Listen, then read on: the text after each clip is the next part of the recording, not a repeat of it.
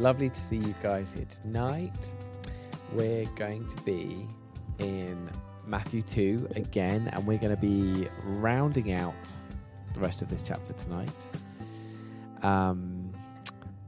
So, I'm going to start by praying. Holy Spirit, thank you so much for your word. Thank you that you speak in such depth through your word, and so we invite you as we dig into your word just to come and speak to us, reveal things to us, and show us more of your heart. Amen. Okay, well, tonight we are going to be diving into the story starting at verse 13 of chapter 2, entitled The Escape to Egypt. So I'm just going to read it for us now. So it says, when they had gone, an angel of the Lord appeared to Joseph in a dream. And he said, take the child and his mother and escape to Egypt. Stay there until I tell you, for Herod is going to search for the child to kill him. So he got up, took the child and his mother during the night and left for Egypt, where he stayed until the death of Herod. And so was fulfilled what the Lord had said through the prophet, out of Egypt I called my son. When Herod realized that he'd been outwitted by the Magi, he was furious, and he gave orders to kill all the boys in Bethlehem and its vicinity who were 2 years old and under, in accordance with the time he had learned from the Magi. Then what was said through the prophet Jeremiah was fulfilled.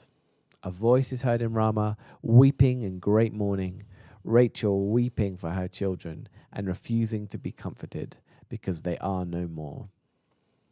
After Herod died, an angel of the Lord appeared in a dream to Joseph in Egypt and said, get up, take the child and his mother, and go to the land of Israel, for those who were trying to take the child's life are dead.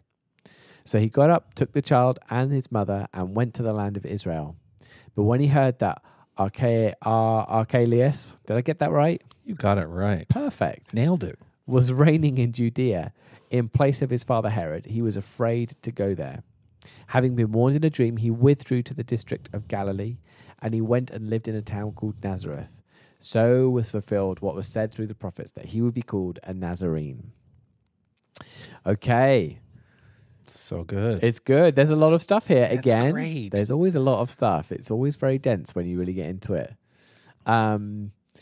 So if we start here, Gordon, our starting point is an angel of the Lord appeared. An angel of the Lord appeared to Joseph in a dream. We were talking today about how it's interesting that Joseph is the dreamer. Mary gets the daytime visitations from the angel. Joseph seems to be the dreamer, much like his counterpart in Genesis. Not much more to be said, I guess, in links between them. But this angel of the Lord character is an interesting one. I know it gets referred to a lot through the Old Testament, the angel of the Lord. What is the angel of the Lord? Are we talking about an angel? Are we talking about the Lord? Some people say it's Jesus. Are we talking just about a captain of angels? What is happening here? Yeah. This whole idea. I think many people, especially in the Old Testament, would try to see, the angel showing up as being not just any old angel, but really it's an appearing of the Christ before he's incarnated. And I usually resist that because there's no indication that any of those appearings or any of those angels are anything other than an angel. However, the phrase "the angel of the Lord" is used in two ways. If you remember the Greek word for angel, angelos, and the Hebrew word, which is malak, they both really just mean messenger. We have this idea about angel as this thing, but they're really messengers. And actually, in Matthew, an angel occurs 6 times, and it's only in the birth events of Jesus and when he's resurrected. So it's kind of like at the beginning and the end. It's like bookending, where he shows up. But so overall, this idea of the angel of the Lord is generally just the idea that God sends a messenger. Obviously, not a human messenger, but he sends a messenger to to talk for him. I got a message. I want you to do it. Everybody understood what that was like, in a sense, because kings send messengers places. But there are moments in which that angel of the Lord seems to be much more than just an angel. It seems to be, it's as if God is not at a distance, but he's actually drawn closer. I think we talked about this somewhere else, where it's almost like he comes to embody the angel and is speaking directly through the angel. And you really only get that sense depending on when you're on the language that's being, when you're reading the scripture, whether it seems like the Lord himself is very, very close and embodying that angel, or whether he's at a distance and have just sent the angel. But here it just looks like an angel. Angel has been sent. And it's certainly not a Christophany, an appearing of Christ, because you can't really have the second person of the Trinity in angelic form and also as a baby at the same time. So that would be awkward. How does that work? Party trick, wouldn't it? That's right. Look out. That's. I've not thought of that before, because I've heard many times that the angel of the Lord is a Christophany. It's the idea that Jesus is appearing ahead of his time and coming and revealing Yahweh to whoever he's speaking to. But I've not thought about it that in this instance, Joseph is probably in the same room as, maybe Mary and Jesus are asleep and Joseph's having this encounter with the angel of the Lord. It's not his son. That's right. Astral projecting himself into his consciousness or something. Yes. No. Okay. All right. So it's an angel. We're happy with that. It's an angel of the Lord, an angel of the Lord. That's cool. And he comes with a dream. And this is interesting, isn't it? There's lots of dreams in this early sequence in Matthew. Yeah. In fact, it's kind of similar that dreams occur in Matthew. The term is onar, and it occurs again 7 times, but all of them occur in Matthew except for Acts 2:17. And even in Acts 2:17, which is a quote of Joel, it uses a different word. So dreams, big deal in Matthew, but not anywhere else really in the New Testament.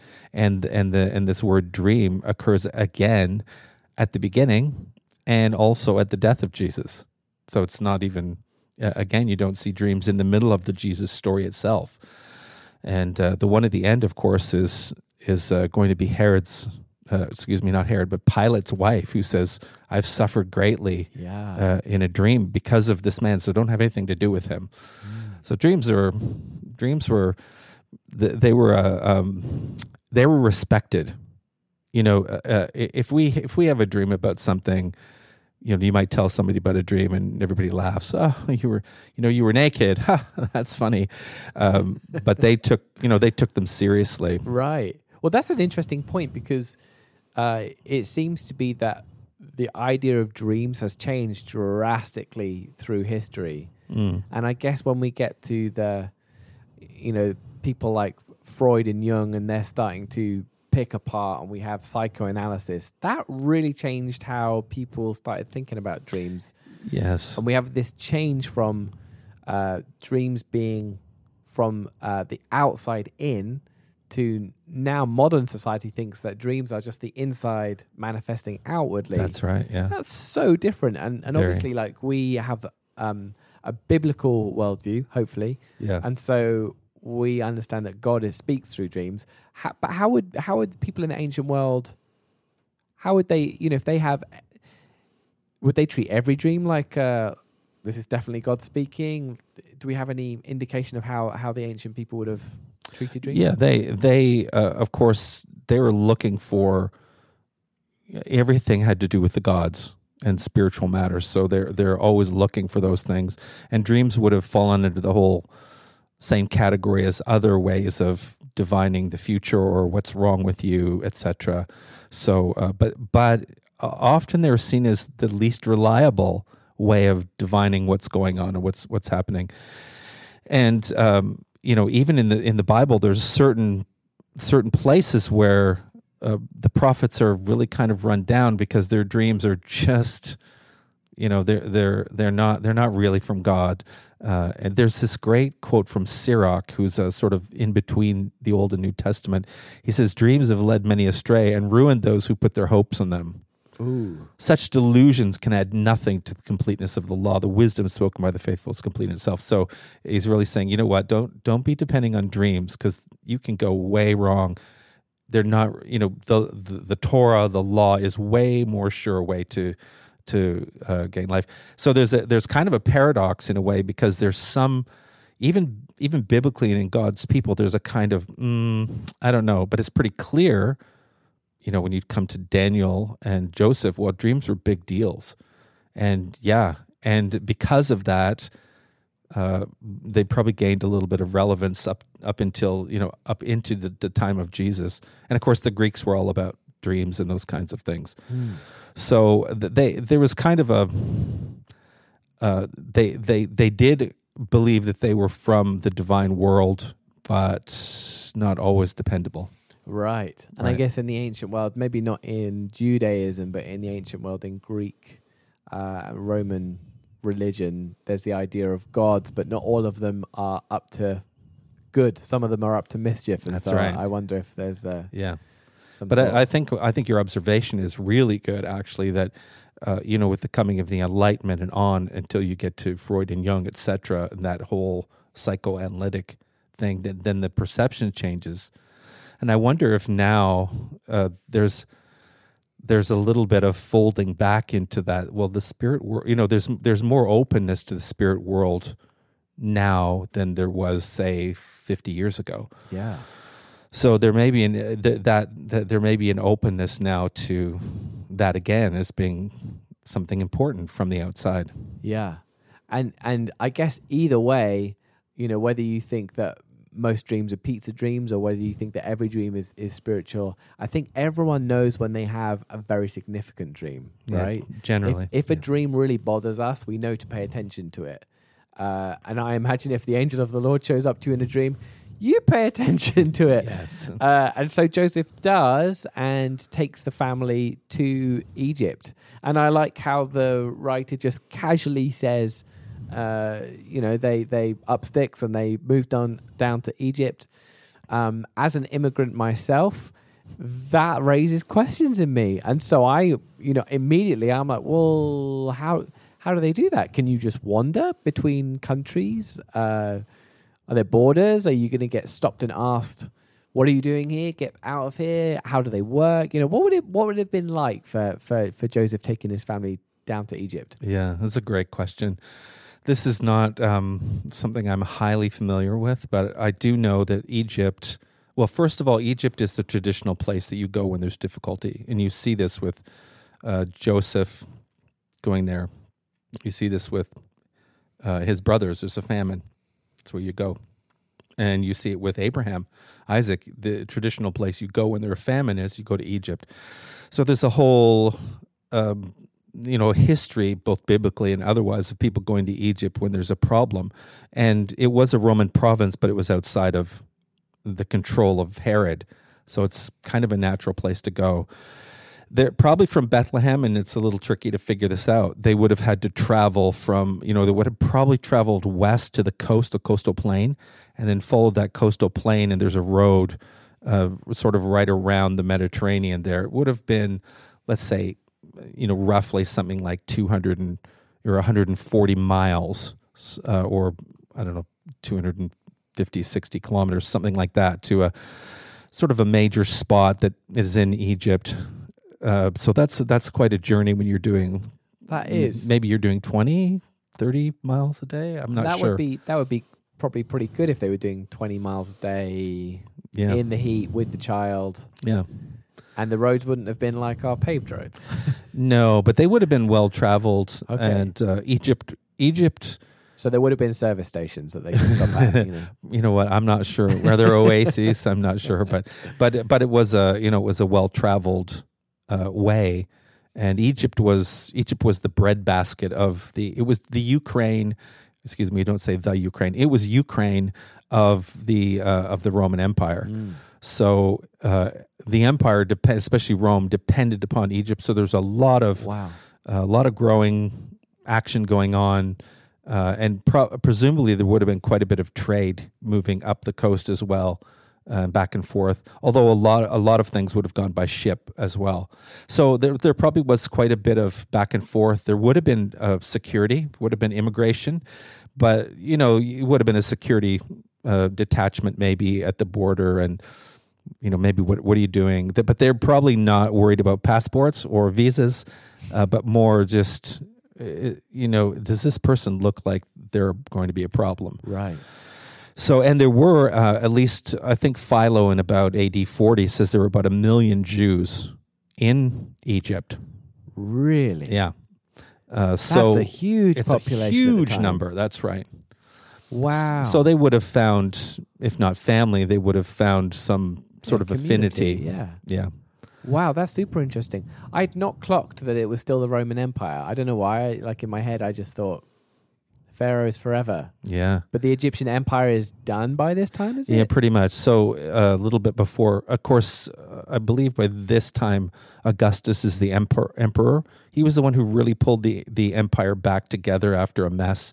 And if you know, and I'm not 100% clear on all the history of the Roman Empire, but there was a lot of strife, and some of it came to a head concerning Egypt. So you have the whole Cleopatra and Mark Antony, yes, and who am I going to seduce to be on my side? And so because Egypt the Greeks was key. had been ruling Egypt for a number since of years. Alexander the Great. That's right? right. Yeah, and Rome came in and yeah. Okay. Rome beat up on the Greeks and gradually took over all the places where the Greeks had been, so which included Egypt. Yeah. This is beautiful. I love talking about this in the context of studying scripture because it does inform us of what the worldview is like of people around our characters, right? And when they're speaking in the context of other people having these worldviews. So it's pretty cool. Nice. So they have their travel to Egypt. Meanwhile, back in Bethlehem, Herod outrageously orders the killing of all the infants in Bethlehem and the vicinity. It says. Yes. Have we got any more historical record of this or? No. When I think of this in my head, I think about a good sized town, small city, and hundreds of thousands, maybe not thousands, but hundreds of children being killed. But in fact, Bethlehem was quite small from all I understand, and likely a dozen. Okay. Which is quite different than I think what we all have in our mind. Yeah. So there are 12 kids. It's of course it's an outrage. Yeah. There's no doubt about that. Sure. But it's not this massive thing, and on top of it, it's a minor backwater. It's a small town in a backwater Roman province, so it would have created no ripples at all, historically or otherwise.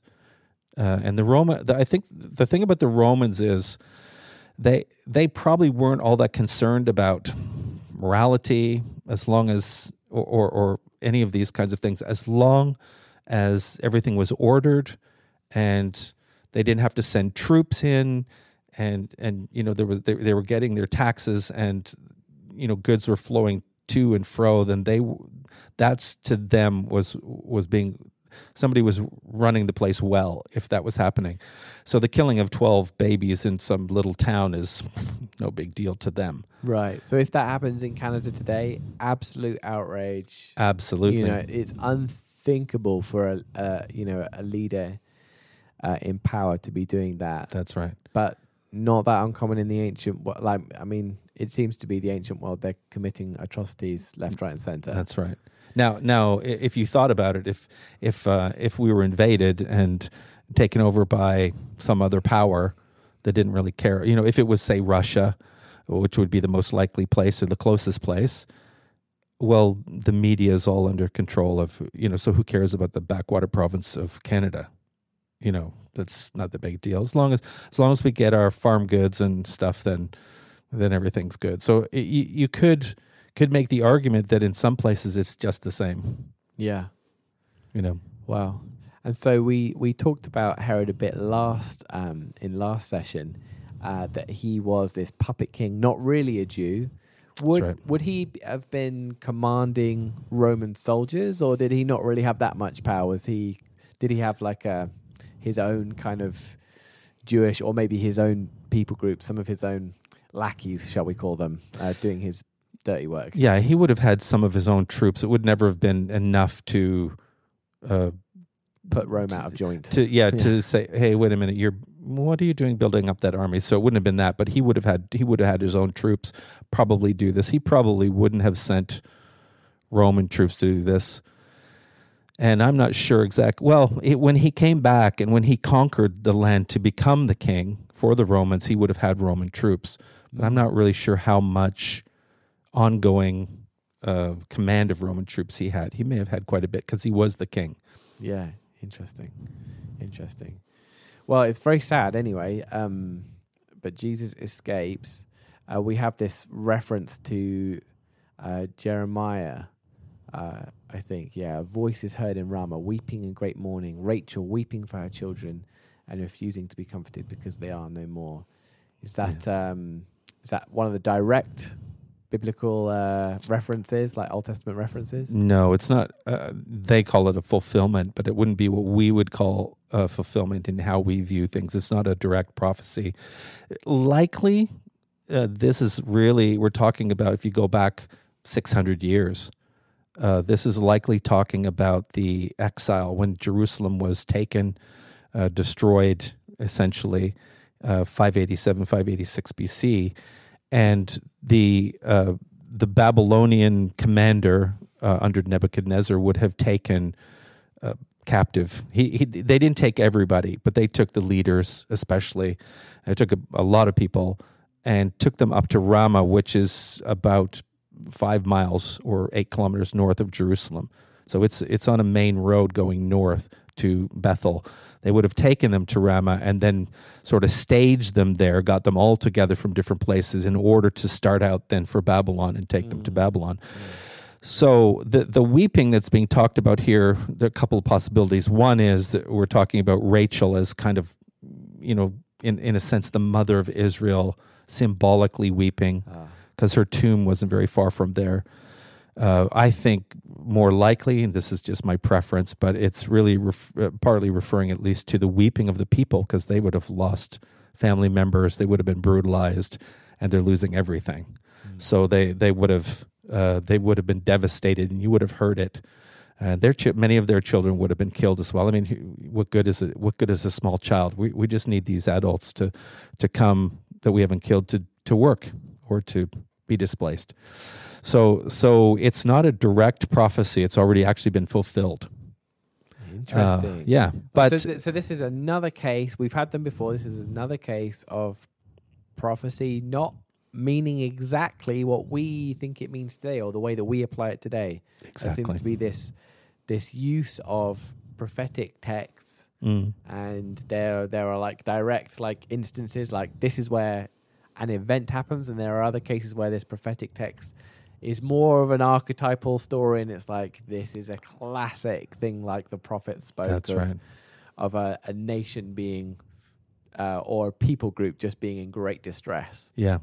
I think when you first look at it, you think, if you know anything about the background, you think, oh, well, he's just pulling this together because, well, they were people were weeping back then and they're weeping here. So, okay, well, that works. But really, Jeremiah 31 is interesting because it begins with this sort of oracle of joy, the promise that the Yahweh will bring them back to their land.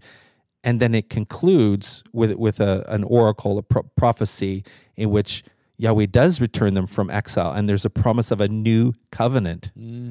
So the weeping, even here, is occurring in this context of, exile in a sense is not over, but the exile is about to be over because the Messiah is here. Wow. Because they would have felt like, our people came back from Babylon, but the promise of things is the Davidic Messianic kingdom is just, injustice is still happening, and it's just a bummer. It's not the way it's supposed to be. It's not the golden age, and we're not even in charge of our own country. And they would still feel somewhat like we're not home, but with Jesus coming, okay, this exile we're still feeling deep inside of us it's really going to be over. And Jesus is the one who ends it in this new covenant. Wow. It's interesting that Jesus has been taken into exile as well at this point with Joseph That's right. and Mary. It's like it's a multi-layered cake, this, isn't That's it? right. That's right. Wow, delicious. Yeah. So the people are very sad. They're weeping. Yep. Herod dies. Mm. Hooray! Yeah. The pantomime villain is finally vanquished. Yeah. And an angel of the Lord. It doesn't say the same angel of the Lord. So am I reading into Did they this? rotate? Did they draw straws? It's my turn. It's my turn to be the angel of the That's Lord right. today. Appeared in a dream again to Joseph and says, go and take the child and his mother and go to the land of Israel. For those who were trying to take the child's life are dead. Mm. He speaks to Joseph twice. I find it interesting that Gabriel appears to Mary. Boom. I'm here to bring you good news. Don't be afraid. Okay. Good news. Child is going to be born, a son to you, and he's going to be Emmanuel. You have to give him the name Jesus. Yeah, give him the name Emmanuel, right? Or is it Jesus? Yeah. And this amazing encounter with Mary, and then Jesus is born, and now Joseph is getting all the visitations, and doesn't say that they're together in the visitations, but interesting. Yeah, it is. And it is, of course, Luke, Luke has much more space and focus on the people that are disenfranchised, with women. John does to some extent as well, but much more than Matthew. So it's not surprising in a sense that there's this quite different scene. And of course, it's not the same necessary message. We were talking earlier about Joseph, and Joseph plays a really interesting part in the beginning here, and not for very long. We don't know very much about Joseph, but he does play a significant part in the life of his son. And Jesus would have been, to him and to Mary would have been his son, because he was the legal father. So, but yeah, it's interesting that they have revelation, but they don't have it together. No. And maybe that's a way that it happens for most of us. Yeah, I know so many people that have had very dramatic encounters with God, and it's interesting that it seems to be predominantly a very personal thing. That's right. Yeah, you don't really hear about a husband and wife, and they're reading in bed at night before they go to sleep, and suddenly an angel appears at the foot of the bed. Yeah, Ta-da! yeah. You don't really hear that. Yeah, every person I know that I've heard telling the story of having an angelic visitation has been by themselves. Yeah. Interesting. Angels are shy, man. Yeah. Oh, there you go. Kidding. It's very interesting. Well, he or she or it, whatever this angel of the Lord is, gives the instruction to Joseph, go. So he gets up and takes the child and the mother to the land of Israel, but he hears that Archelaus was reigning in Judea in the place of his father Herod, and he was afraid to go there. Yes. This is interesting. Having been warned in a dream, more revelation coming through there. Obviously, the angel the first time didn't get the whole picture, so was sent back and had to fulfill just the next bit. Like you forgot to give that detail. Yeah. I'm joking. He says that they withdrew to the district of Galilee and went to live in a town called Nazareth. This is really important, right? Where we are is really important, and Jesus has these encounters in Jerusalem, and Jerusalem is the hub, isn't it? Yes. Jerusalem is the hub of religion and politics in Israel. It's where the temple was, and it's where the temple is that's been rebuilt by Herod, right? That's correct, yeah. So this is a major place of significance. If a king or a Messiah is going to do anything in Israel, Jerusalem's an important place. That's the one. But interestingly, Bethlehem was prophesied for the king. Yeah. Yeah. And he was born in Bethlehem, but there's no going back to Bethlehem. No. Instead, we go to the district of Galilee, to a town called Nazareth. Where was Nazareth, and what does it mean? Yeah. Well, I mean, first of all, I think the reason they go there is because, everybody's happy that Herod has died, because, Herod was I feel happy that he's dead Herod at was this a bad point. dude. Yeah, bad dude. Right. And so when he died, people were kind of happy. Probably didn't have a dance in the street, but they had parties together. Whoa. National Day of Mourning. That's I'm right. So sad. So even the people that had were in charge of the Dead Sea Scrolls, the Qumran people out in the Judean desert, they were able to rebuild their community, which had been destroyed by him. So it was a good time. But Archelaus, so what Herod had instructions about who was going to take over, and the Romans essentially said, "Okay, we'll honor that," but they didn't make Archelaus king. They called him an ethnarch, which is a little better than a tetrarch. Don't ask me why, but it's not quite the same as being a king. So he was in charge of Judea, which is sort of that southern piece, Samaria, which is next, and Idumea, which is below Judea. Okay. And they said they promised him, if you do well, we'll make you a king. And he did not do well. He was oppressive, and after about 10 years, so he ruled from 4 BC to 6 AD 6. So after about 10 years, they took him off the throne and they banished him because he was doing a terrible job. So, so Joseph is very smart. When he hears, yes, we're going back, and then no, we're not going there because this is not a good deal. And then, of course, there's something about being warned again. So on top of that, God kind of agrees with, let's not do that. So he goes north to Nazareth. Nazareth is again, it's in Galilee, which is in the like a northern kind of area around the Sea of Galilee, to the west of the Sea of Galilee. It's really a nothing place. And in fact, it's if you're from Nazareth, people snicker at you because it's a despised place. So going there is you're not in the high part of society if you're going to Nazareth, and if you're coming out of Nazareth. Yeah. So that whole, I think there's that prophecy, he shall be called a Nazarene. Well, there's no scripture that says that. And probably what's happening there is that because they uses the term prophets instead of prophet, and it's probably just pulling together a number of Old Testament prophecies that talk about how the Messiah will not be seen as something awesome; he'd be despised. And if you remember from John, Nathanael says, "Can any good thing come out of Nazareth?" Very cheeky. Very cheeky. Well, he's really telling us what people think. Right. So, and it was off the major trade route. Is that right? So he moves from Nazareth to Capernaum in the start of his ministry, right? Yeah. Again, it's a more major place. It's not a major place. Okay. It's become a little bit more major place, partly just because Jesus was born there, and now you have tourists. But it really wasn't at that point. But back in the day, Capernaum would have been on the trade route, right? And Nazareth would have been tucked It would have been somewhere. off, yes. And the other thing is Capernaum would have been, near the sea more so. Right. What is it? Capernaum is like fish town, really. Right. So it would have been a big trade center as opposed to Right. Nazareth, which I'm not sure what was happening there. Probably not very much. Right.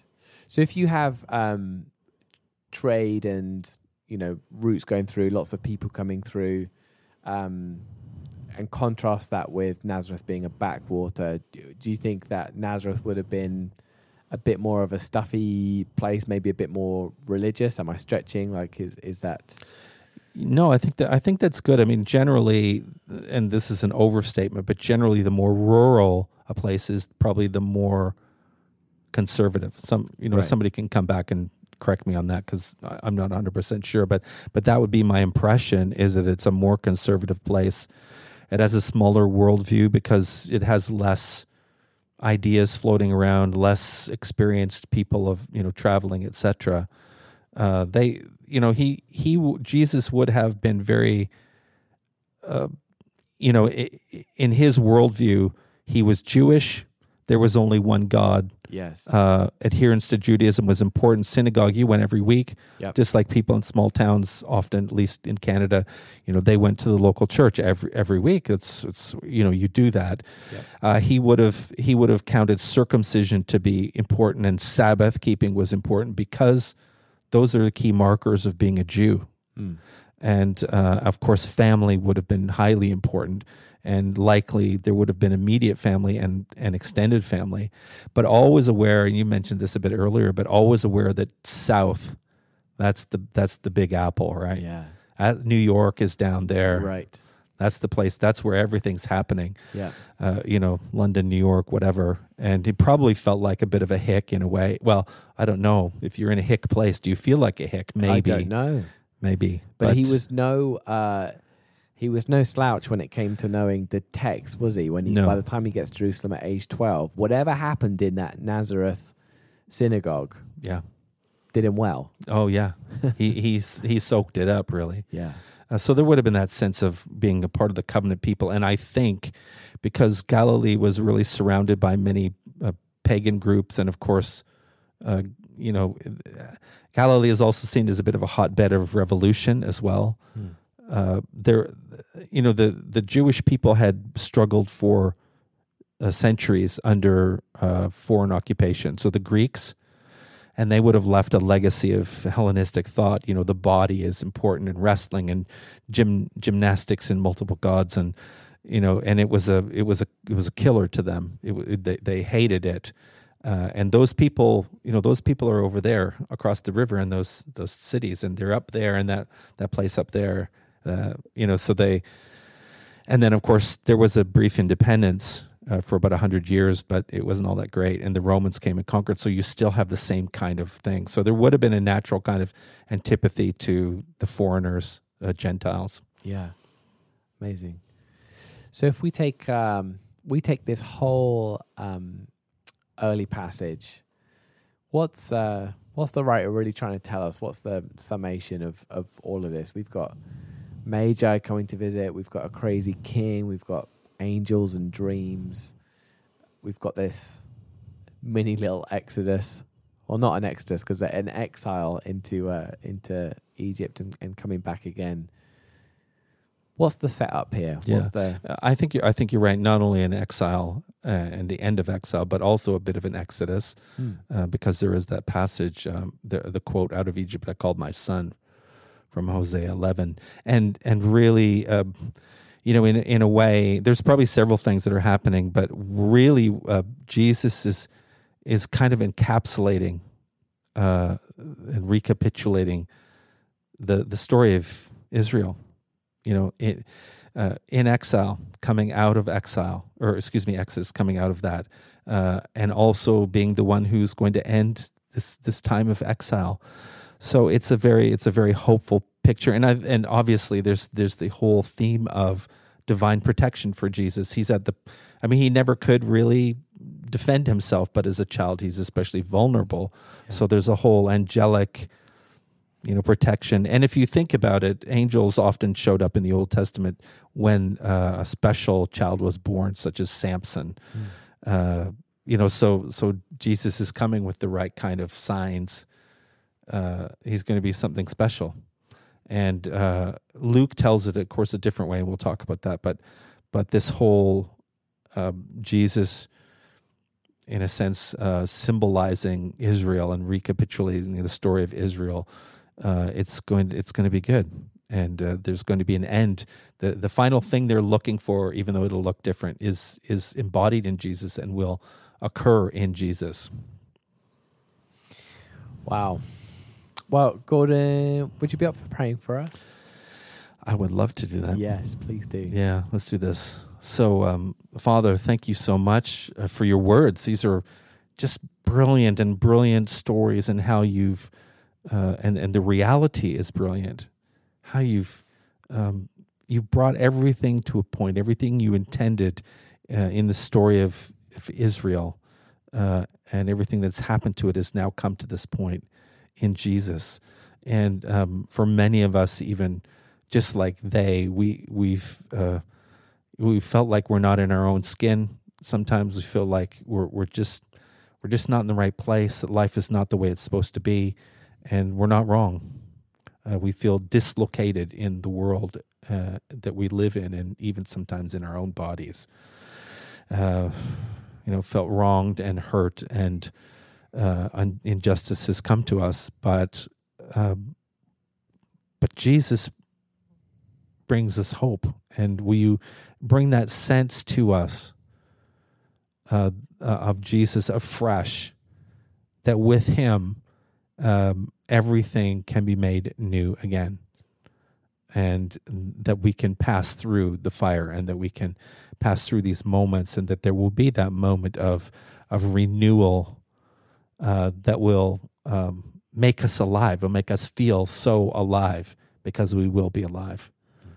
And Lord, let us lead us again to have faith in your Son, who is better than anybody we know.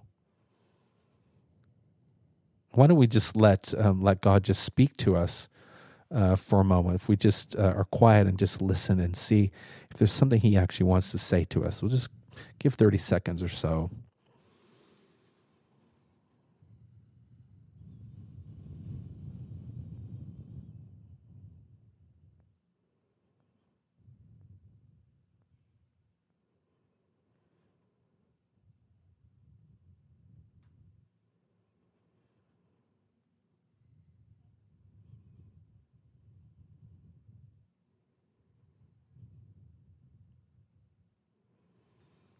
Yes. Thank you, Lord.